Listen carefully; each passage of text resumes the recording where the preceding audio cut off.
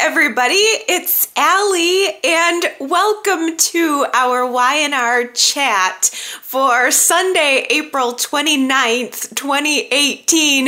We kicked around the idea last week that maybe Hilary would be faking her pregnancy, and this week it looks like maybe that's the direction that we're headed in. I kind of don't mind it. I know that's going to be an unpopular opinion, but part of me thinks, okay, Hilary and Devon are a couple that I would like to see reunited, but if she were to just get pregnant and then they, in the process of raising this child together, fall back in love, it's a little bit cut and dry. I like the fact that there are some more layers in here now. Devon and Hilary's complicated relationship is getting more and more complicated, and it's pulling me into their story. I also feel that even though we've seen a lot of storylines over the course of the many, many years where a woman will lie about her pregnancy, this feels like a little bit more of a twist on the traditional in that I understand Hilary's motivation. She's not just one of these characters that comes on for a short stint, maybe a Sheila Carter or some kind of villainous character who just comes on for a little bit, lies about a pregnancy, and is in the middle of a triangle. Hilary's not someone who we are thinking of as preventing a couple that we want to reunite. She's part of the couple that we're rooting for, or at least I am anyway. So it doesn't bother me too much to see a little bit of the twist on this traditional. I feel that I really understand Hilary's motivation if she goes forward with lying about a pregnancy. It's very clear to me. First and most importantly, she has become alienated from Devon. After she blew up his spot with Simone, he doesn't want to have anything to do with her at all. The one moment where she had his attention this past week, for even just a little bit, was the moment where she took her home pregnancy test, put it in a baggie, tossed it on his desk with a little sticky note on top of it to let him know that they're having a baby. That was the one moment where she had his undivided attention, and now all of a sudden he's gonna want to be involved with her real quick. She had for one brief moment a very powerful emotional bargaining chip on her hands. She was saying, oh, now you want to be involved with me, Devon. Well, maybe I don't want you to be involved with me and the baby. Maybe you can just go away and we'll just tear up that contract that we had. She knows damn well he was never going to do that. So it gave her a little bit of power in that moment, and then it was quickly snatched away. She was really enjoying the lifestyle of being Devon's baby's mama for just a minute. She decides to embrace her power within the family. She makes this very presumptuous announcement or tries to get Lily, probably to get up under Lily and Neil's skin. She makes this announcement to Devon's family that she's pregnant, which was so inappropriate. He didn't know that was coming. It was his announcement to make, and she just ran off her mouth and told everybody all about it, and Devon scolded her so hard over that, but she didn't care. She enjoyed it. She loved watching Lily and Neil's jaws drop right before her very eyes. Devon really can't do anything about it. He would be stuck with her if she was pregnant with his baby, but he did scold her and tells her, don't be telling people about this pregnancy before I have, especially not my family. Don't be telling people about this pregnancy before I'm ready to announce it. I kind of bet that now he wishes that he would have just let her share the news with the family and anybody else she wanted in private, because instead, in true Hilary form, she decides to just make an impromptu public announcement on the Hilary Hour. She goes live on air, so overwhelmed with emotion about her brand new pregnancy that she just blurts out to everyone, not even planned, just blurts out to the viewing public that she is pregnant. It's like the number one rule of pregnancy. You're not supposed to tell anyone about it before your first trimester because there are any number of things that can go wrong. And she broke that rule hard. She just announces it to the world, announces it to Devon's family, and then has her first doctor's appointment. She goes to her OBGYN and she's ready to be super mom, power mom. And the OBGYN runs a blood test and has to break the news to her that she's not really pregnant at all. Hilary has had a hormonal pregnancy or a chemical pregnancy where the body goes through the hormonal process of thinking that it's pregnant, but ultimately it wasn't a viable pregnancy, and so there's no baby. There's just no baby, and no hope that there would be this time around anyway. I felt really bad for her. I really did, because I do think that Hilary has so many shortcomings as a person and as as probably a friend. And I mean, she's an imperfect character, but I do think that she would be a really good mom. There's just something about the way that she carries herself and how protective that she is of the people that she loves. I do think that she would be a good mom, and it was really sad to see her heart broken. And then on top of it, to now come back to reality where she's got fans sending her gifts because she made this announcement on the air. She's got baby carriages and baby toys just being flooded into the GC Buzz studios. She's got companies who are wanting to provide sponsorship for her show now with baby products that they want her to promote. And biggest of all, this baby that she thought she had was the one thing that was connecting her to the man that she loves. And she wanted to tell him the truth. I could tell that at first she really, really wanted to mourn with Devon. She goes up to Devon in public at the athletic club where he's having dinner with Simone, and she requests just some private time with him to discuss the baby. But Devon is rightfully so angry with Hilary and the way that she's been behaving. And on top of that, he's trying to save this relationship with Simone. So he tells Hilary, no.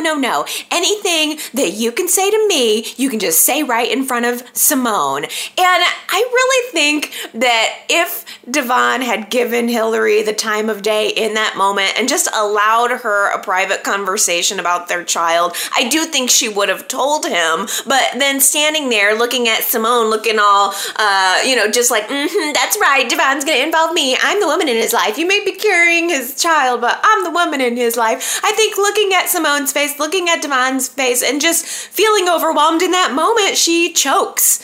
And she decides that she can't do it. She's not going to tell him, not then anyway. So, though, it's, it's clear the path that she's going to end up going down. I mean, ultimately, her choices are either she comes clean immediately, and we all know that she's not going to do that, or she is going to have to create a fake miscarriage, maybe, which would be really hard, I think, emotionally to try to go through a fake miscarriage after you kind of just had a real one. I don't see that happening. So the only trail that's left for her to walk down would be to keep up the pregnancy, to fake being pregnant, to lie about it, to not tell the truth, maybe even try to actually get pregnant, cover up the due date, which means she could be finding herself in a position where she's trying to desperately pass off another man's baby as Devon's. Unless maybe the sperm bank still has Devon's sample. That could be it. Maybe Devon's sperm is still on file since they were planning the in vitro process. Maybe she's just going to try to do a lickety-split refertilization next month and then try to cover up what the due date is. But either way, it is going to lead to her undoing. Hilary is another one of these characters that just can't get out of her own way. At every twist and turn along her road, she has had choices where she could have, made the choice to be honest or to be upright, and she probably could have had the life that she wanted if she had just been open and honest with Devon months and months and months ago. She could have had him. He would have been open to it, but at every turn along the way, Hilary is just someone who makes the wrong choice. It's like a 50-50 choice and she goes the wrong direction. And now she's just starting down an even bigger, maybe even the biggest ever path of lies that she's ever traveled. And it is only going to lead to more heartbreak for everyone.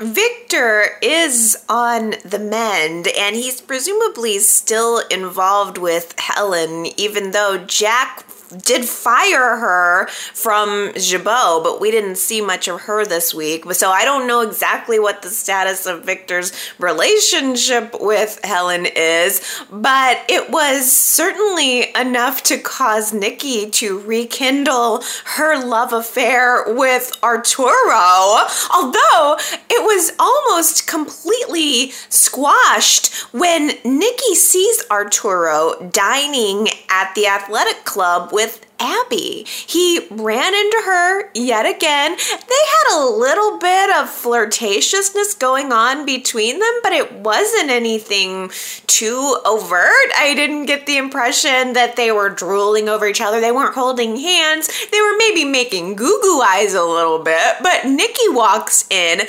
sees the whole thing, and she immediately starts giving Arturo the cold shoulder. She is now having business meetings with him and she's only discussing business, and she just immediately was so angry with him, and that seemed unfair to me.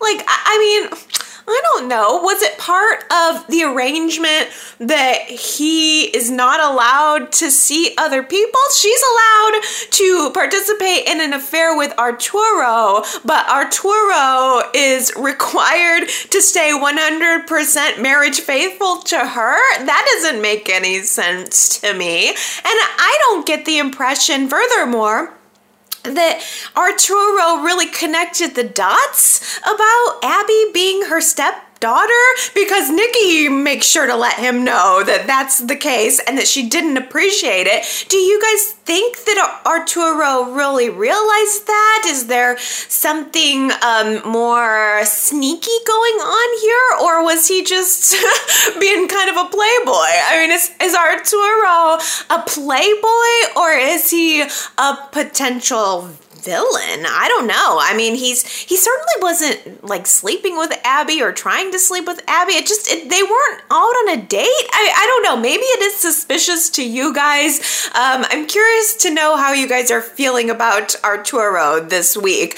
The majority of you were really not feeling the whole vibe of Victor and Nikki's open marriage. Last week I asked you in a poll if that was a yay or a nay for you, and it was a 60-40 split, with 60% of you saying nay on Victor and Nikki's open relationship. I'm starting to worry that we are headed in a bad guy direction for Arturo, because on Friday, I think it was, Victor scheduled a private meeting with Arturo that Nikki knew nothing about, and Victor was saying that he doesn't trust Arturo's numbers on the whole Rainbow Gardens New Hope whatever project. I can't remember what they're calling it. The New Hope, I think, project.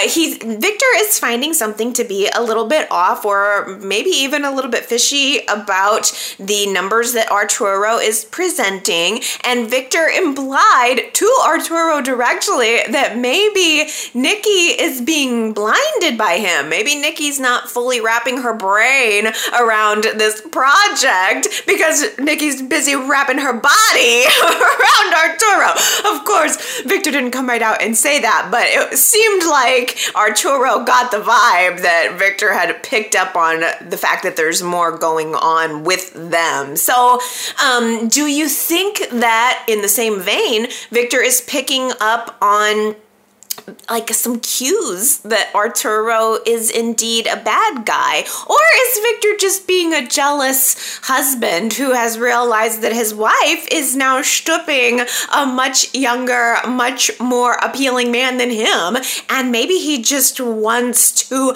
destroy Arturo so that he can have more of Nikki's attention for himself?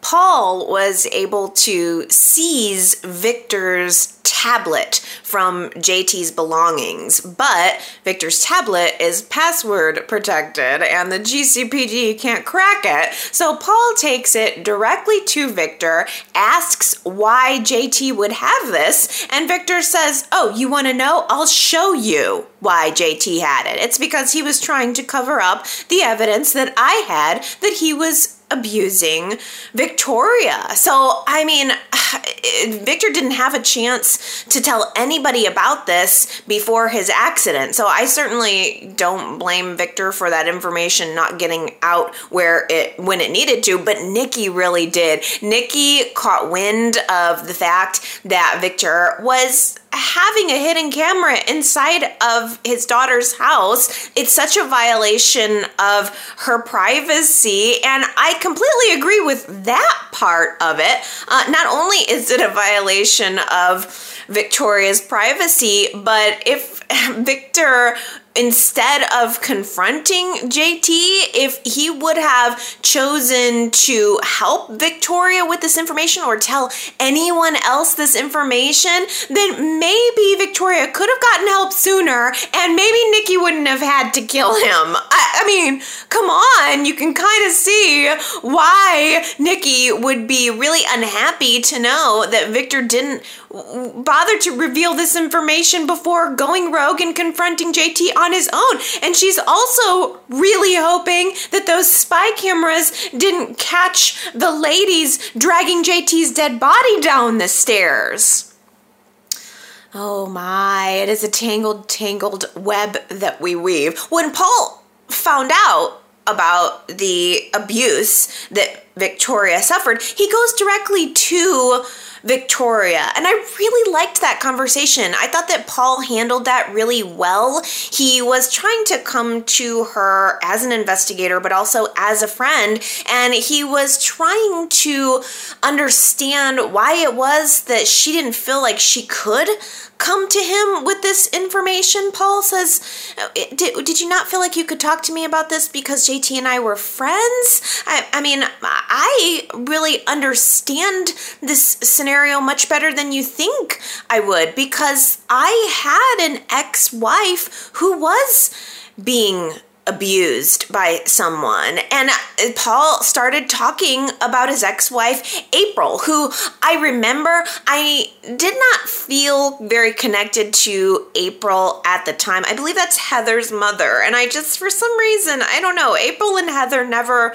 really clicked for me. They just have never been my favorite characters. But I do remember, now that Paul mentions it, that domestic abuse storyline. It was in 1993, which was at the time that I started watching Y&R. And it was April, who was Paul's ex-wife, having become involved with a dentist. His name was Robert Lynch, I think was the last name. And he was beating April, and Paul and Christine were trying to help her. Paul and Christine were trying to get her the help that she needed, but April was refusing, and it eventually got so bad that she stabbed this guy to death with a letter opener.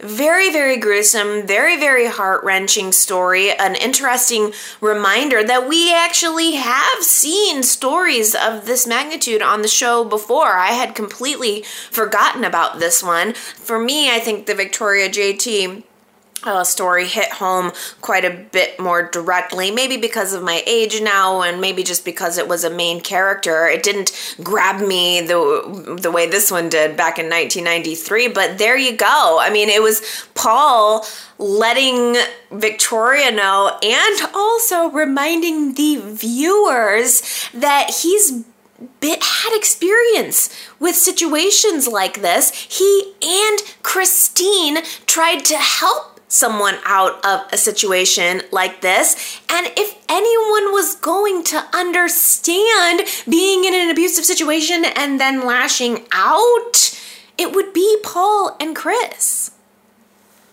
Whether or not that would have ended up being the case, we don't know. If Nikki and Victoria and the other women had confided in Paul, we can't say if they would have been merciful, but it's out there now that it could have been a possibility that Paul and Chris would have understood that it was self-defense and that none of this whole murder cover-up would have had to happen, but there's little we can do about that now.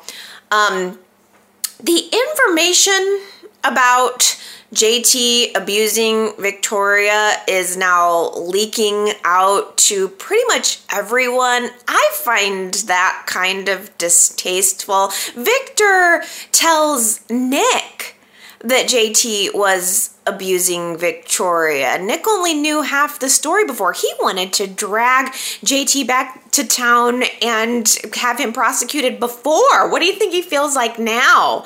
And then it bothered me, though, that Nick turned around, told Sharon that JT was abusing Victoria. Of course, she already knew that and couldn't say.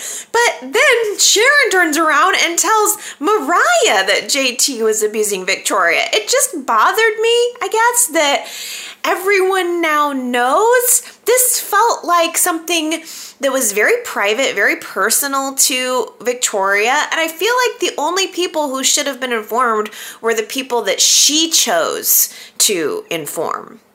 She did actually end up, though, confiding in Mac about it. Mac stops by Victoria's house looking for answers. What is going on? What's all over the news about my ex-husband, the father of my children? And I thought that was a really good conversation between Mac and Victoria, where they almost kind of compared notes in a way. And I think Mackenzie was able to connect with Victoria deeply because they both really knew and wanted to love JT. They both tried so very hard to give him the benefit of the doubt and were disappointed. So I think Mac was a perfect person for Victoria to really open up to really talk to. And I'm sure that Mackenzie was thinking, this could have been me. I was an inch away from this being me. I'm sure that Mackenzie also felt guilty in some way that she was not able to really effectively stop what happened from happening. But Victoria was very apologetic. She was very open and very understanding in the ways that she wasn't when Mac tried to approach this topic with her before. So that was a good conversation. It also really dawned on me during that visit that this whole thing with JT, the cover-up, the homicide cover-up, it really is not just affecting Victoria and the people who we saw that were directly involved. It's really affecting Mac and also her children. Like, JT has been a lot of things. The women that he's dated have a lot of varying opinions on him, but we haven't really heard anybody say that he's a terrible father. I mean, Mackenzie, it's sort of odd, though, that Mackenzie was trying to take those children away from JT, but then she, when visiting Victoria, was very like, well, I have children who are wondering where their father is. So, I mean, I guess maybe that's a little bit of a discrepancy, but it made me think about how sad I am for JT's children. They just feel abandoned now. And we'll talk about Reed in just a little bit, but there are also these little children who are off screen, and I don't know if they're going to be cast or if we're going to see them at all. But yeah, it's not just JT, the employee at Newman Enterprises, JT the abuser, JT the husband, but JT the father is folded in there too. It's really a story that has taken its toll on a lot of people. Understandably, it seems to have taken a hard toll on Sharon as well. You know what? Now that Nick knows JT was abusing his sister, he is adamant about bringing him to justice even more than Victor, I think. I can see those two maybe working together on a ghost hunt looking for JT. But for Sharon, she is living with the truth about what really happened to JT, and that's one thing, but she's also straight up living with Nick. And she's having to, on a daily basis, suffer this curse of keeping a secret that she never wanted to keep. And it is starting to manifest itself in nightmares for Sharon. She had this night of the living dead nightmare where she's in her dream going to JT's burial site, and she takes a look down at the ground and it's starting to rumble, and she all of a sudden just sees a hand pop up through the ground. I mean, how terrifying. It's so significant that Sharon feels like, as represented in this dream, that what happened with JT is unresolved, that it's buried for now, but it's not going to stay buried for long. I mean, she is so jumpy. She heard a dish crash by Mariah in the kitchen and she jumped. And then she was later at Victoria's house and she was looking at fireplace pokers and just had a flash of what happened to JT. And she kind of like cried out. I mean, Sharon is being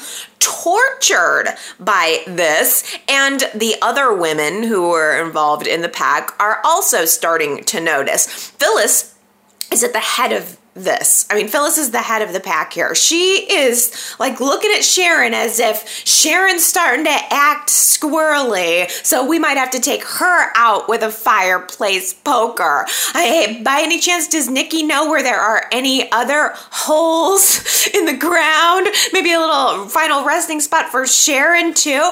It's so hard to watch them being so hard on Sharon when I understand completely where she's coming from. If I were Sharon, I think that I would definitely consider breaking the pact. I think that I would have to come clean about what happened.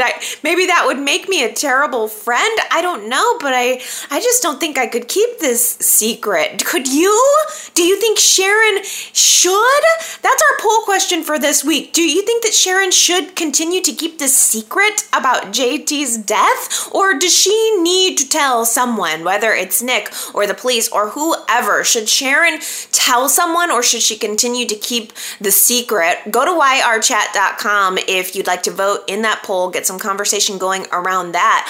I just feel that I understand where Sharon's coming from, and I don't understand why the other women are being so completely cold toward the feelings that she's going through. They are being wholly unforgiving about Sharon, who's been traumatized by this as well. Like, all Sharon has wanted to do is help other people, and no one in this situation has offered to help her. I mean, true, she is not in Victoria's position. Victoria certainly needs some help, but it's not as if Sharon wasn't right there. It's not as if she wasn't a part of this. It's not as if she's not entitled to have some feelings about it. And instead, Phyllis is threatening to send Sharon to the sanitarium if she doesn't straighten up. Get with the program. We have no patience for empathy here at Phyllis's Corpse Cover-Up Incorporated.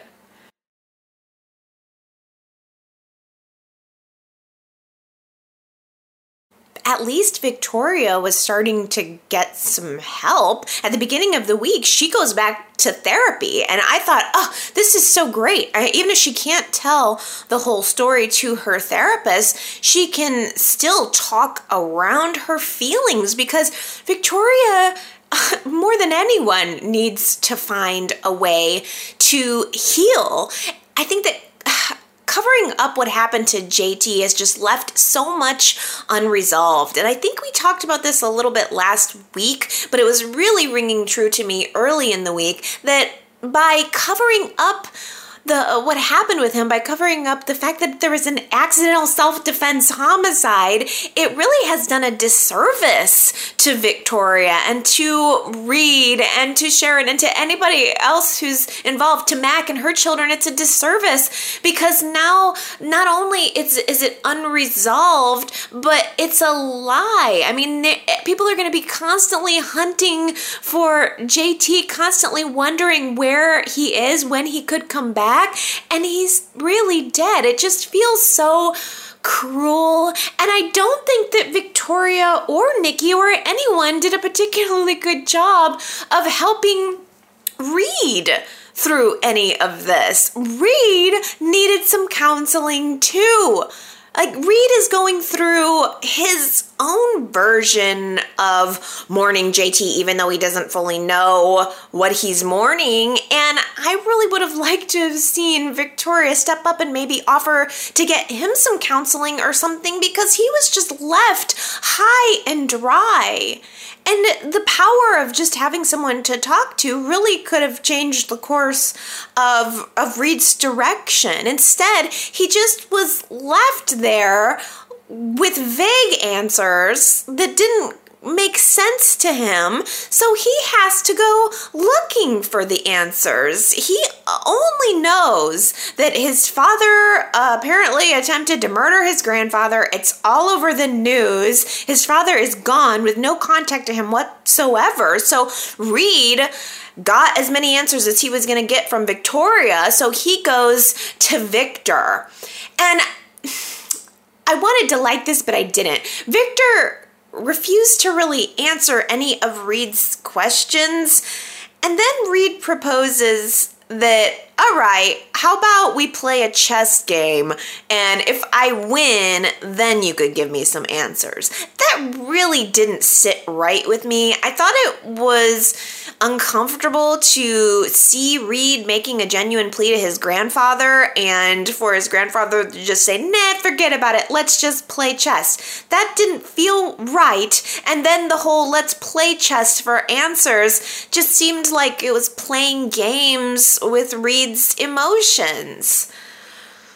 Well, Victor does end up winning the match, but ends up telling Reed as much as he can, I guess as much as he feels comfortable telling Reed, but saying, like, it was done in a disparaging way of JT. I understand that nobody loves JT at this point. The Newmans have no reason to, but it just felt cold and cruel to then disparage Reed's father to him. That's still his father, and Reed should have the opportunity to just get some information and make a neutral judgment about him. I don't know, like Victor just basically told Reed that JT was spying on him, trying to hurt me and my company, and he was only with your mother to get closer to me, because it's always all about me. And Reed, understandably, flips out.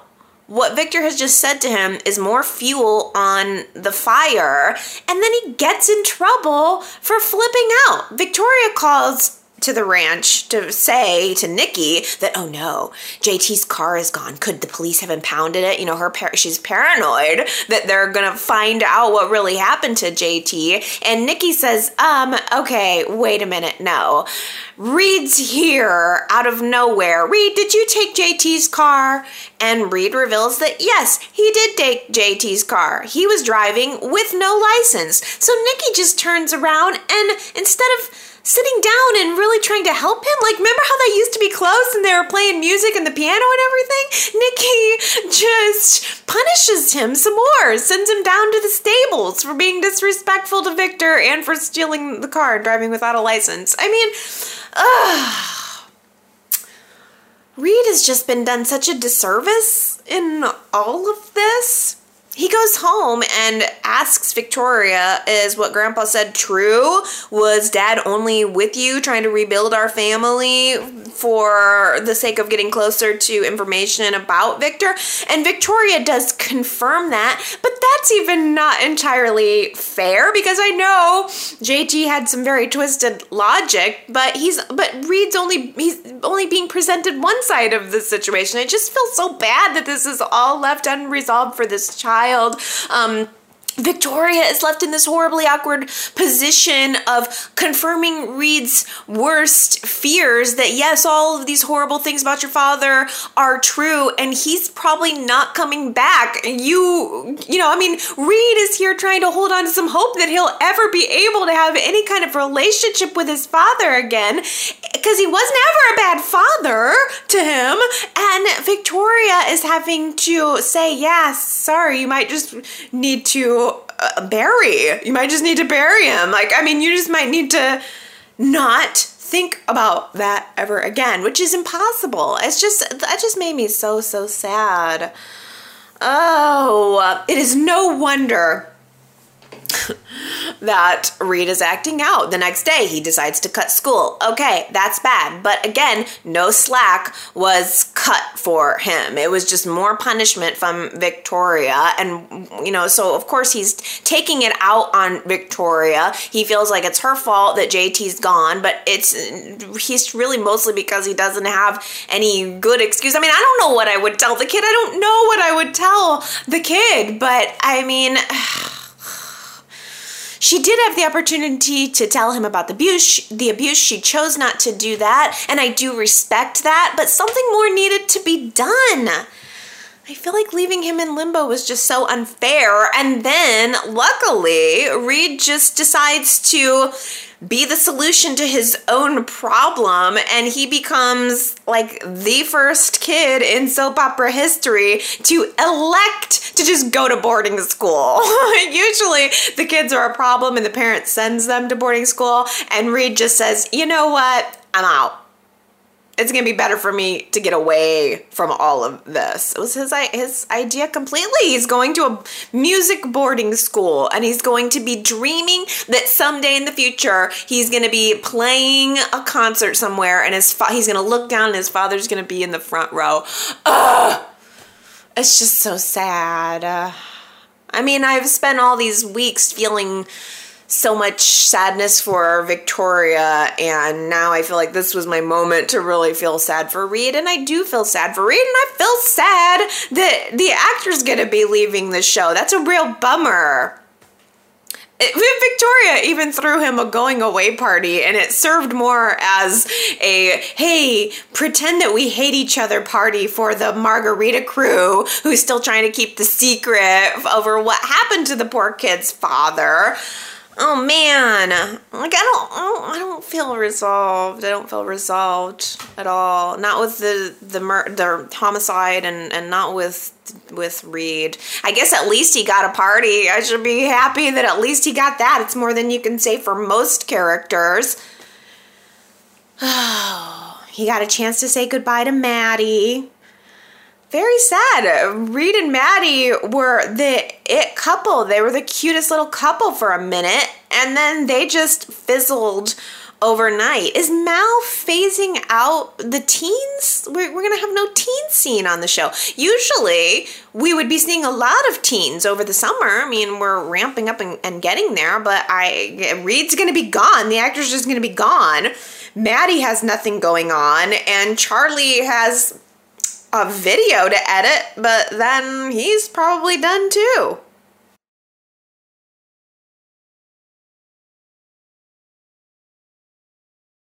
I loved that Jack made Kyle hire back everyone that he fired. Jack said, you're going to get on the phone and you're going to call every single person that you just fired who was working at this company for who knows how many years, and I'm going to make you beg for them to come back to work for Chabot. And in the meantime, while you're at it, you can answer some other phone calls as my receptionist. That was just great. It really added some motivation for Kyle when it came time to get Gloria back into her job. He was really not feeling the whole receptionist position, so he wanted to get Gloria back into the fold so she could take over that job. I thought it was great, and I love that Gloria made them work for it. She has been a loyal soldier to Jack and to that company. She got canned out of nowhere by Jack's brat son, and so she was making them beg to get her to come back to the company. I love just knowing that Jack has been texting her nonstop, because she did say, Jack, I've been getting your text messages. I just love that that he was trying. I like the subtext there. And I like that she was able to negotiate herself some more money and a promotion and some more vacation time and Helen's lithograph, whatever that is. Apparently Jack gave Helen a lithograph when she signed on to the company, and Jack said, okay, fine, you come back and you can have fired Helen's lithograph. So, okay, all right, you go, Gloria. Jack and Gloria forever. I love them. I want to see their relationship. I'm for it. Let that be some summer romance. I'll take Jack and Gloria over Nikki and Arturo or Abby and Arturo or anybody any day. I just think they're a fun couple. It's also really good to have Billy back at Chabot walking those halls in he looks good in a suit. I was noticing this week that he does look good in a suit. The man knows how to dress. He's got a nice body. Billy was looking good this week, and he has personality to boot. But there was a little bit of a moment where Jack and Billy are realizing that they're kind of in this together, and Kyle's kind of the enemy. Jack says, don't make too big of an enemy of Kyle. We don't want that whole vibe going on here at Chabot. But it seems to me like maybe Kyle might be trying to pull Billy over to his side. Next week, we saw a scene in the Next Week on YNR segment of the show where Kyle is trying to get Billy to work on removing the whole blood abbot clause from the bylaws at Chabot, which I thought Jack had offered to do. So I'm kind of surprised that would be difficult. I would imagine that Kyle could just have a conversation with Jack and say, hey, this is not in the spirit of family, but Kyle decided to go to Billy about it, and Billy, after all, is, as far as we know at this point, the only blood abbot who is interested in working at the company. So what if Billy ends up finding out this secret about Jack's paternity? There was another little moment between Jack and Billy where they were kind of trying to establish the power dynamics of how things are going to work. Billy is the COO of the company, and Jack values his input very much, but Jack was quick to remind Billy that he's the top dog. Well, it's very possible that Billy could be the one to de-seat Jack. You just never know. By the way, how is it that Billy and Phyllis never talked about that board vote?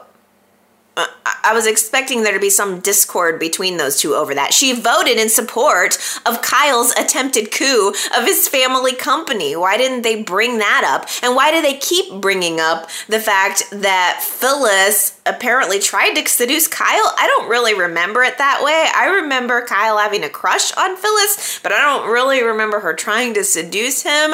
But then again, my memory could just be vague. But the fact that they're bringing that up over and over is telling me that Phyllis is going to play a major part in whatever's going to go down at Jabot. It's probably about to get nasty too. Kyle pays a visit to Victor this week to find out what his next move should be. They were planning that coup and it didn't work out, and now Kyle's left waving in the wind. He doesn't really know what to do with himself. Victor just tells him, be patient, stay right where you are, do everything that's asked of you, play the long game.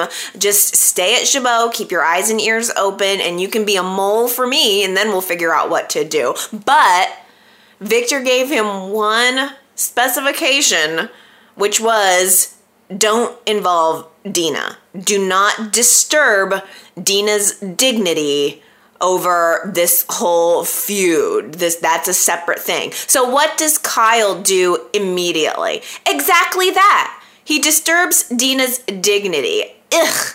It was so icky this week. Kyle, he did successfully retrieve that memory card from the fire. He tries to put it into Jack's laptop. I don't know why he didn't just use his own laptop, but he puts it into the laptop in Jack's office, tries to read it, and the file is corrupted. He's not able to get the data, but he does happen to have a genius on the payroll at Jabot who would be a whiz with helping out with this type of tech issue. Ravi finally emerges from the Jabot basement. I was so happy to see him. Ravi is so cute. We need to bring him back. I love his personality. I think there's any number of ladies we could pair him with. I am Team Ravi all the way. I loved that he was immediately suspicious of Kyle. Kyle was trying to butter him up into helping him retrieve the data that's on this memory card, and Ravi was not biting right away, but Kyle is very slick. He knows how to get in with someone, and he tells Ravi that he's a gamer too, and so they sort of connect over that, and Ravi agrees to help him, and of course Ravi does help him because he's a genius. He recovers the file, sends it to Kyle, and Kyle learns the truth. It's the interview where Dina is straight up talking about Jack's paternity, that John's not Jack's father. So Kyle learns the truth about Jack and about himself too. So Kyle's realizing that this information takes him out of the running, forever running Jabot. So the only thing he really has left to do is to continue to investigate. I can't help thinking that Kyle is just wanting to get as much information as he can so that he can know what his weapon is and possibly even use it to hurt Jack. He starts buttering Dina up, taking her out to dinner, pretending to be this mystery man, trying to bait her into saying the name of who this guy is that's Jack's father. It's just wrong. It is just wrong. Not only is Kyle taking advantage of Dina, but he's also agitating her. He's making her condition worse by pressing her for the name of this guy. It's causing her stress and she's really upset. It bothers me. He has less to gain even by continuing along this investigation of Dina. You already know the big secret. Leave it where it is. Why do you have to continue to torture Dina while you're doing it? I hope that Kyle gets what's coming to him. I hope that Dina, thinking that he's the mystery man, I hope she tries to put the moves on him.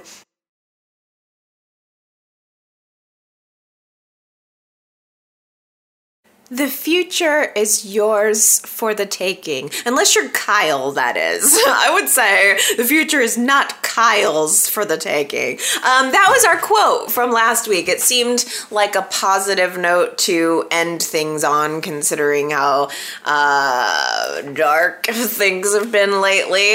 The future is yours for the taking was a little moment between Neil when he was talking to Maddie and Charlie and trying to groom them to be the next generation at Hamilton Winters. And I just thought that was such a nice little moment, a nice little positive moment coming from Neil. Quite a few of you guessed that it was indeed Neil. So congratulations, Anna, Lynn, Gina, Henry, Shakona, Liz, Ambreen, Jamie, Isabel, Laura, and Diana. You guys all got that one right, and I have a feeling you guys are gonna get this one too, but I don't care. It's the line of the week.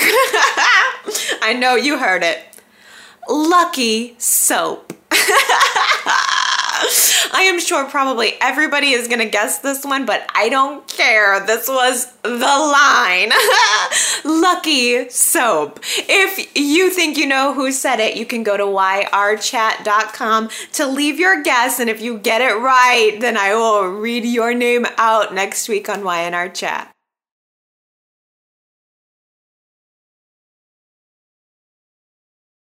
Well, I have got some comments from you guys.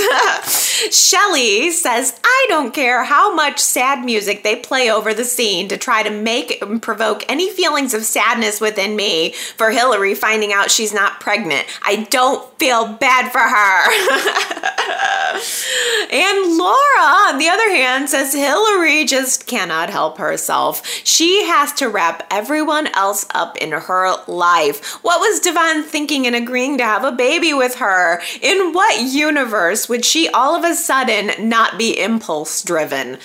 At this point, I'm thinking he's less rational than she is. She is self-aware and knows how rash her actions can be, but can't control herself. He's delusional if he ever thought a legal contract could dictate grown-up and rational behavior.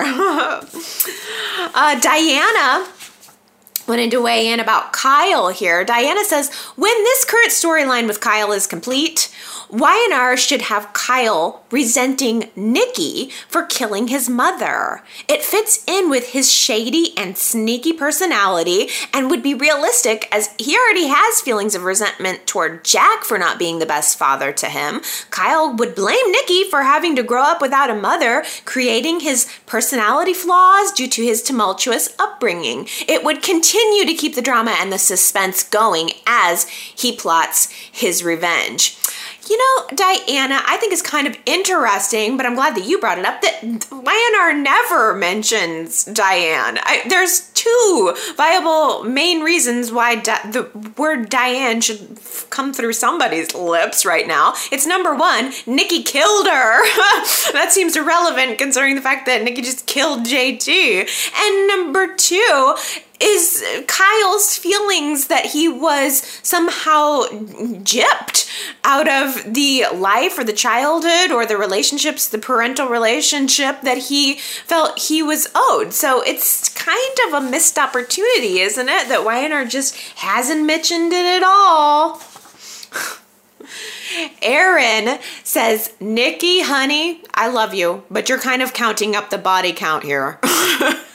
You killed your dad years ago, which was justified, but then you killed Diane, which was justified since she tried to kill you with a syringe, but now you killed JT, also justified since he was beating your daughter, but you're starting to look like a murderer in Christine's eyes with all those bodies under your belt if this goes to court. Danielle says Phyllis was kind of right about Paul and Cricket. I mean, when was the last time the police solved a crime on their own? Or when was the last time they arrested the right person? Touché, Danielle. Let's see. Oh, gosh, I wrote down Dina as the person who said this, but I don't think that's right. I'll look that up in a sec. I wrote down Dina just saying, just watching Nikki's behavior with Arturo, anyone would think that she swapped out the bottle for sex. I wonder if this will bring a new storyline for Nikki in conjunction with her addictions. Nikki did make a comment this week about vodka tonics, and then we had that moment at the margarita party. So it's a good tie-in that Nikki does struggle with addictions. Maybe she did just swap out vodka for sex. Leslie says Nikki and Victor may have an understanding, but that doesn't mean Helen does and won't try offering someone to get what she wants. Won't try offing someone to get what she wants. How often do we hear of the lover or family member being hurt as a result of like a la Fatal Attraction, even if only mentally? I fear that Helen may go psycho at some point and could lead to a Rick Darrows-like ending. Wow, Rick Darrows, that's a deep pull from the past, and I think a very interesting idea for a twist. Maybe we haven't seen the last of Helen. Maybe Helen's going to be a force to be reckoned with all on her own. Who knows? Oh, here's a comment from Anna, and it kind of ties in with this week's poll question. Anna says, Sharon did make an agreement with the girls not to tell anybody, so I don't think she should tell anybody. But I don't think Phyllis should be threatening her with institutionalization. Sounds kind of like something the old Phyllis would do, doesn't it? I don't think Billy would be too happy with her about that. Gosh, I know Sharon did definitely make an agreement to not talk about it, but gosh, it does just feel like it was kind of made under duress, and there's at least a part of me that wants to see Sharon tell Nick about it. But yeah, Phyllis is being a little aggressive, I would say. Rose says, was Nick sleeping at the floor of Sharon's bed? He was in that bed seconds after she yelled out from the nightmare. And he was also, Rose, running downstairs after Mariah dropped that plate in the kitchen. He ran downstairs shirtless, lickety-split. Oh, I like this one from T. Nicole, that even in Sharon's guilt, she still manages to look so good in her bright pink sleepwear. Well, hey, if you've got a sexy, rich man staying with you at your house who you're in love with, I think you have to be prepared at all times with sexy sleepwear. It's the same way the women on the show always have to be prepared to have on their very best bra and panty matching sets, just in case any of the guys want to rip it off of you at any impromptu time. Oh, gosh. I got a lot of comments and messages about that scene between Nick and Victor this week. Lots of people said that they were really touched by that. And Beatrice left me a voicemail that completely made me cry. I absolutely was crying as I was listening because Beatrice was touched by that conversation, and she connected it into a conversation that she had with her own father before he passed away. And I was just so honored to hear your story, Beatrice, and I'm so just honored to be someone who could listen to that story. And that scene was very, very powerful. It was also probably very long overdue. Nick and Victor just sitting down and talking, and Victor letting Nick know that he heard everything that Nick said while he was in that coma, and that it also helped give him the strength to carry on. It just gave a little bit of hope. It gave a little bit of healing, and I can definitely see Victor and Nick deciding to move forward, working together. At this point, it's hard to even remember sometimes what it is that people are arguing about. Victor's done so many terrible things over the years. It's like, okay, what is Nick currently mad at him about? I am ready and was ready to watch them bury the hatchet a little bit. I'm thinking that maybe Nick and Victor are going to start working together. If it's not necessarily about JT, then I wonder if it might somehow be about Arturo. But anyway, thank you for your voicemail, Beatrice. And I got a really nice voicemail also from Marion, wanting to let me know that she is just watching Y&R Chat just to get recaps of the episodes. And I think that was really cool. It was a nice voicemail. I love hearing from you guys so much. It's just I don't know. I'm glad that you feel confident and comfortable talking to me about Y&R, because it's not just the show. A lot of times things come up that it's very personal. A lot of times I think a storyline can pinch a nerve, and I certainly have displayed that within the last couple of weeks. So I'm glad to know that you guys have a place where you can talk about that as well. Oh, well, Lisa wanted to say, the one cheery thing we can focus on in a lot of the darkness around these stories is our cheery spring fashions. There were some great outfits this week. I just love keeping an eye on those beautiful, beautiful dresses. But Lisa also wanted to say that she thinks Victoria could have a nervous breakdown. Victoria is just dealing with too much. She could be going to Fairview. That's a good point, and it's a good tie-in with the fact that she's continued to get therapy. Very possible. Shakona says Victoria's privacy is being invaded in every corner. I hate that everyone is gossiping about her like she's some pitiful, helpless little victim. If people really cared, they would be more considerate by respecting her wishes on sharing such delicate information. The least they could do is respect her sense of pride. Agreed. Astra says, did anyone catch this on Thursday's show when Phyllis was talking to Victoria about spilling the beans to Nick? And she said something like, cry on Big Brother's shoulder. Victoria's older than Nick. Did the writers forget that? Yeah, it's I didn't notice that, but I thought I'd toss that out there in case anybody else did. I like this theory from Daisy. Daisy says, I can see Victoria getting blamed for JT's disappearance.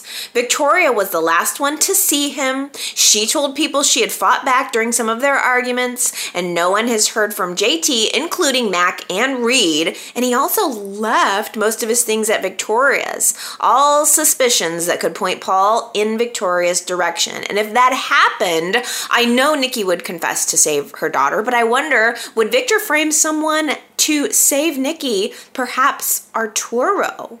Or Sharon could fess up and they're all jailed. Paul goes to exhume the body, but it's gone. That would be the best twist. I hope that happens. Man, me too. I like the idea of the body being gone. Tony also says, I have 2 comments this week. I don't like it when Nick cuts his hair, and I think JT is alive. When they go to plant the vegetables, they'll dig it up and there'll be no body. I kind of liked Nick's haircut. I noticed it right away, and I thought, oh, okay, well, that's good. Because sometimes he gets a little unruly, especially with that beard. But I thought it was an okay haircut. Maybe you guys didn't like it. But specifically, I do like this idea that maybe the truth can come out about everything that had happened, but then when they go to find where JT's remains are, it's not there. That is a twist that I never would have saw coming. I never would have thought of that. It could be, I don't know if JT would be alive, because how would he get up out of there? I don't know that you could survive being buried alive, could you? I'm not sure. I think it might possibly be more likely that Victor and or Nick might find out about it and have the body moved. I liked that Nikki and Victoria talked a little bit this week about why not to tell Victor, because he would use it against you or try to get involved, and it would not be good to have Victor, of all people, involved. But he could be very helpful if push comes to shove. If Sharon lets the truth out, it gets out to Paul. Paul goes to investigate, and maybe Victor or Nick has already taken care of it and moved the body. That's just it's all so dark, so terrible. Darn it. Crap. I wrote down names wrong this week. Shoot. I think this was Superplex, though, but I'm not sure. I'm going to read this one. I imagine the easiest way to deflect Nick's attention away from his crusade to bring justice to his father would be if he caught sight of Arturo once more in the comfortable bosom of his mother. He is just itching to land a solid right hook to the chin of that man, and I'm pretty sure he regards him as a sugar mama hunting gigolo. The New Hope Project be damned. Yes, I do kind of wonder if we're headed in, now, especially now that Nick and Victor have made up, I wonder if they will team up to save Nikki or, who knows, Abby from Arturo. I'm certain that comment was Superplex, but I'm going to look into that other one here. Here's here's a comment from Ellen saying, I'm sorry to see Reed go. I enjoyed his character, and I thought we were going to get to see some teen storylines for younger viewers. I guess the actress who plays Maddie has had some health problems. Maybe that changed things.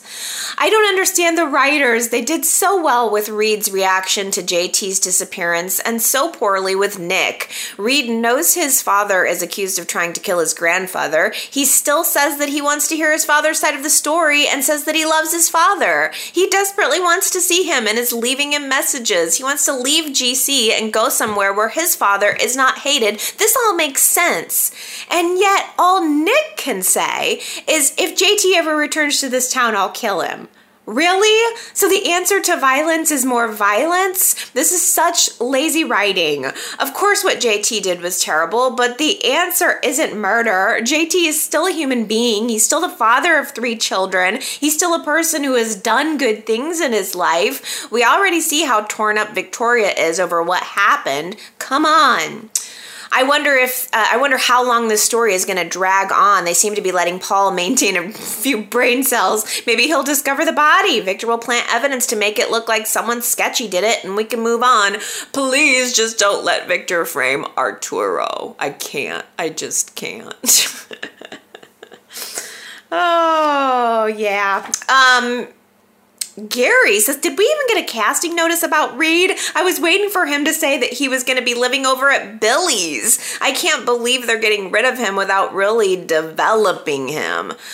Gary also mentioned, by the way, that the actor who plays Reed is nominated for an Emmy right now for Outstanding Younger Actor. It's a little bit puzzling that they would have this young actor who did such a great job. As Ellen said, they did a great job of writing and developing around his character, and then he's just kind of being ushered off the canvas. I don't know, that makes me hope that he wins the Emmy. Mary Ann had sent me a message, and I think Daisy had mentioned this to me too about the daytime Emmys. They're coming up today. I wrote it down. Let's see. So we've got a red carpet stream from 2 to 4:30 Pacific time, and then the actual ceremony is 5 to 8 p.m. Pacific time. And it looks like they're going to be streaming it at EmmyOnline.tv, and also they're doing a Facebook Live and a Twitter Live. So if you guys have a chance tonight, go tune in to see that. And I know I'm going to be pulling for young Reed to get his Emmy, darn it.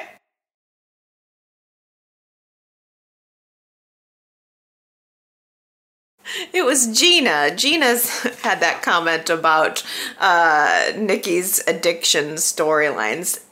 It makes sense, though. I wrote Dina, but it was Gina, so I was really only one letter off, so I'm going to give myself some forgiveness for that. Oh, it's been a long week. So I'm just going to end it there, but I'm opening up to the floor to you guys. yrchat.com to get your comments in, chat about the show, vote in the poll, all that good stuff. It is my pleasure to come here week after week and chat with you guys about the show, and I will be back next Sunday. We'll have to talk about the winners of the Emmy then. I'll make sure to give you guys the updates on who won. Maybe we'll even get to see some best and worst dressed fashions. I'll keep an eye out for that tonight. Okay, everybody, have a wonderful week. I love you, and I'll see you next Sunday. Bye.